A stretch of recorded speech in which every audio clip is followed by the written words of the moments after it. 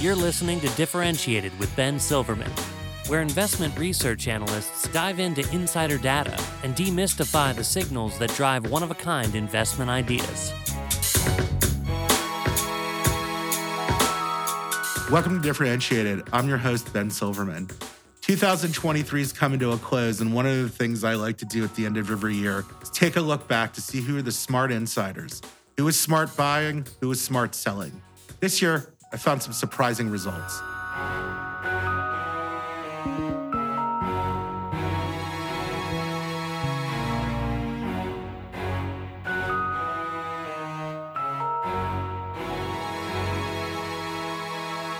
The implosion of SVB Financial roiled bank stocks in Q1. Bank insiders quickly expressed their belief that SVB's problems weren't endemic, and they did so by buying stock at an aggressive clip.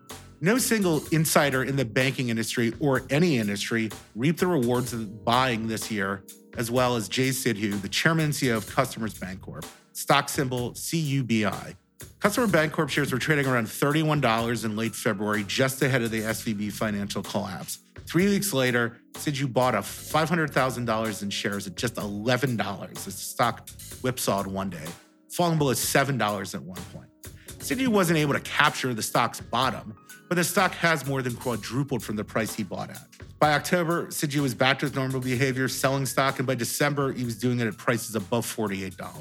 Sidhu's faith and confidence in the company, as expressed through his insider buying, paid off. What we've learned is you do not want to have concentration risks in this environment. The signature problems and Silicon Valley problems were very much related to lack of risk management, liquidity, as well as taking a huge amount of concentration risk. We have never taken concentration risk, and we will not take concentration risk, irrespective of how many big opportunities one sees in non-interest-bearing deposits. The granular portfolio, quality of portfolio from diversified and large number of customers is prudent, and it's consistent with our approach to a forward-thinking bank that has in its DNA strong risk management. And we saw the same thing in another part of the financial sector where there was another big winner. Tobias Lütke is best known as the co-founder and CEO of Shopify, but he's also director at crypto exchange Coinbase, symbol COIN. That's where he had great success this year with some buying. Lütke bought more than $2.2 million in shares at $48.50 in January and February. That included buying near the stock's all-time low of about $31.50 in January. The 2023 buys are actually via Rule 10b5-1 plan that he'd been using since August 2022 to transact weekly buys. Now, not surprisingly, Coinbase kind of comes and goes as the price of Bitcoin moves. And with Bitcoin trading at its best level in about 18 months at the end of 2023, shares of Coin were trading at prices above $140. That gave Lütke more than 190% on his 2023 buys. So our first two big winners were a bank caught in the SVB contagion and a company whose stock price is intimately connected to the price of cryptocurrency. You have two very obvious levers there. Less obvious is that insiders at a regional airline would notch some of the top-performing buys this year. CEO Russell Childs was one of four insiders at SkyWest Airlines, symbol SKWY, to buy stock around $19 in February. This came after the company reported disappointing Q4 22 earnings. Stock was still trading around that price in late March, but it started to show some signs of life, so it got some love from some sell-side analysts. Q1 23 earnings announcement in late April sparked a nice rally. Overall, demand for each of our products remains exceptionally strong. As I discussed last quarter, we have set ourselves up to be a fundamentally different and better company. We have done this by focusing on the core areas of our business that will set us up for growth in 2024 and beyond and ensure we have a solid, sustainable future. Positive news continued in early May as SkyWest announced a $250 million buyback plan initiation. More sell-side upgrades followed, and in late July, SkyWest reported blowout Q2 23 earnings. There was more sell-side upgrades to come during the summer. Late October, SkyWest reported another better-than-expected quarter. Now, aiding all of this was the company's buyback. SkyWest had not bought back shares since early 2020. They started to aggressively do so in Q1 23. And while the buyback pace has cooled in subsequent quarters, it's still been aggressive relative to the buybacks previous to this year. So through the end of Q3 23, the company's actually bought back $244 million in shares. That's more than 23% of outstanding shares, and they've done so at a price of $25.44 per share. Early December, SkyWest shares hit $50 for the first time in 2 years. gave Childs and other insider buyers a return of nearly 160% on their buys, and it gave investors nearly 100% return on their buybacks. That's a great combination, and that's a hard one to come across, where you have insiders and outside shareholders aligning and benefiting from the outside share price thanks to management actions. In this case, those management actions being the actual act of insider buying and the act of repurchasing shares.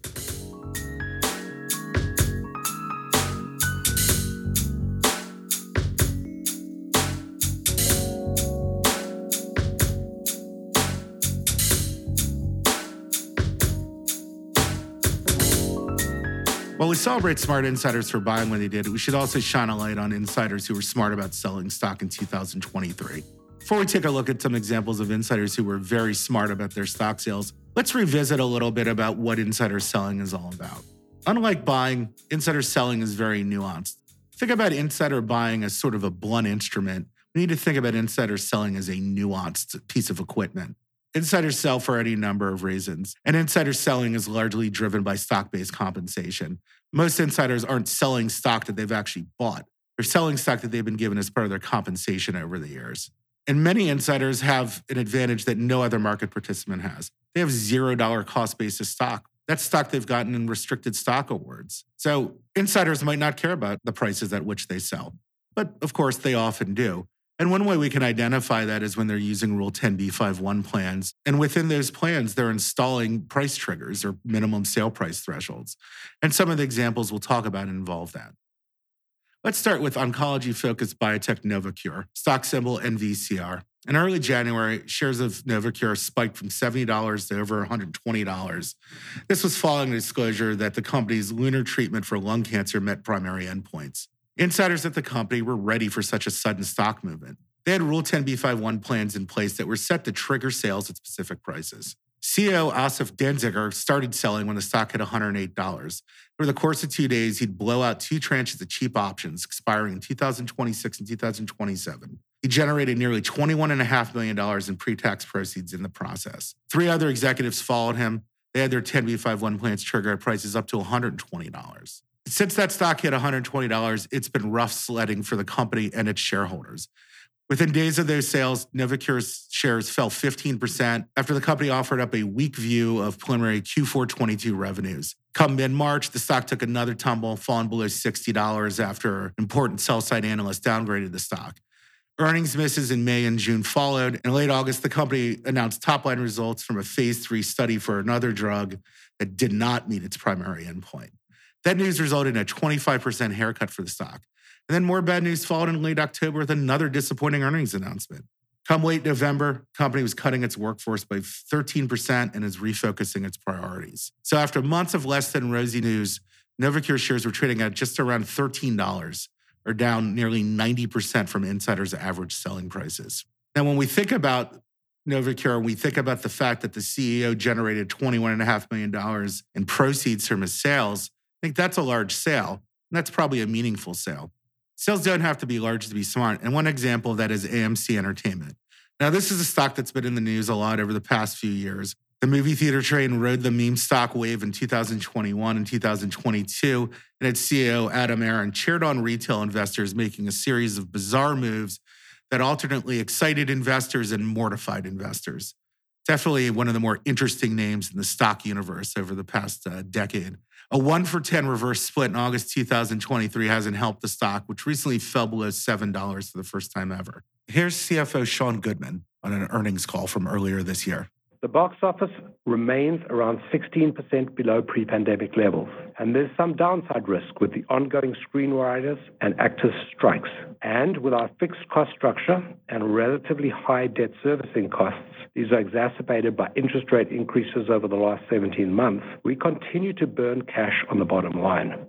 Interestingly, the only insider sale at AMC in 2023 came in early January when Goodman sold about $378,000 in shares at just under $47. Goodman used a Rule 10b5-1 plan to get that sale off, and the sale was timed to follow restricted stock vesting. Goodman was smart to have that trading plan set up. The stock's down 84% since then. Another name that's generated a lot of news this year is ChargePoint Holdings. stock symbol CHPT. Company provides electronic vehicle charging networks and charging solutions. And there's been a lot of news in that sector this year, both good and bad. The year started off on a positive note for the company as it announced a partnership with Mercedes-Benz to roll out a high-powered charging network this year in North America and in other markets in subsequent years. Legislative, regulatory, and other news combined with some sometimes disappointing earnings caused a lot of volatility during the first half of the year. As did a partnership announcement by General Motors and Tesla that is expected to hurt independent players like ChargePoint.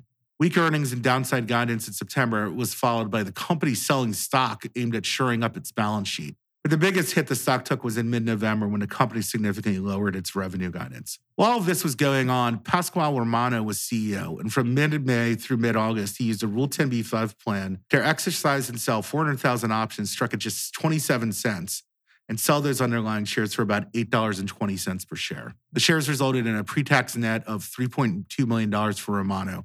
But the company's poor performance resulted in him losing his job, and the board showed him and the CFO the door at the same time of that mid-November earnings and guidance announcements. Shares of ChargePoint have recently been trading around $2 or 75% discount to Romano's average sale price this year.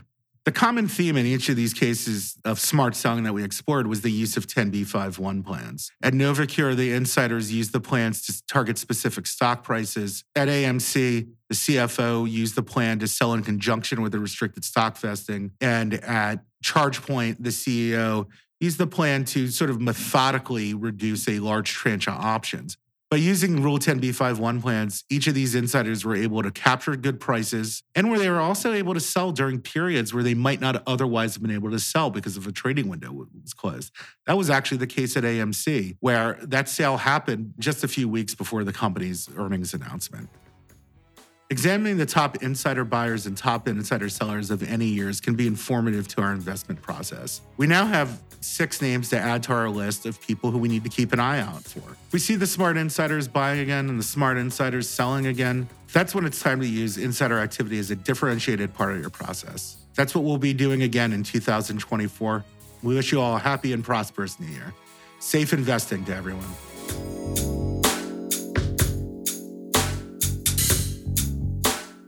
This episode of Differentiated with Ben Silverman was brought to you by Verity. Verity designs software that helps over 360 asset managers discover one-of-a-kind insights, streamline research workflows, and manage fund research productively. To learn more or begin a free trial, visit verityplatform.com. This episode of Differentiated with Ben Silverman was edited, mixed, and scored by Calvin Marty.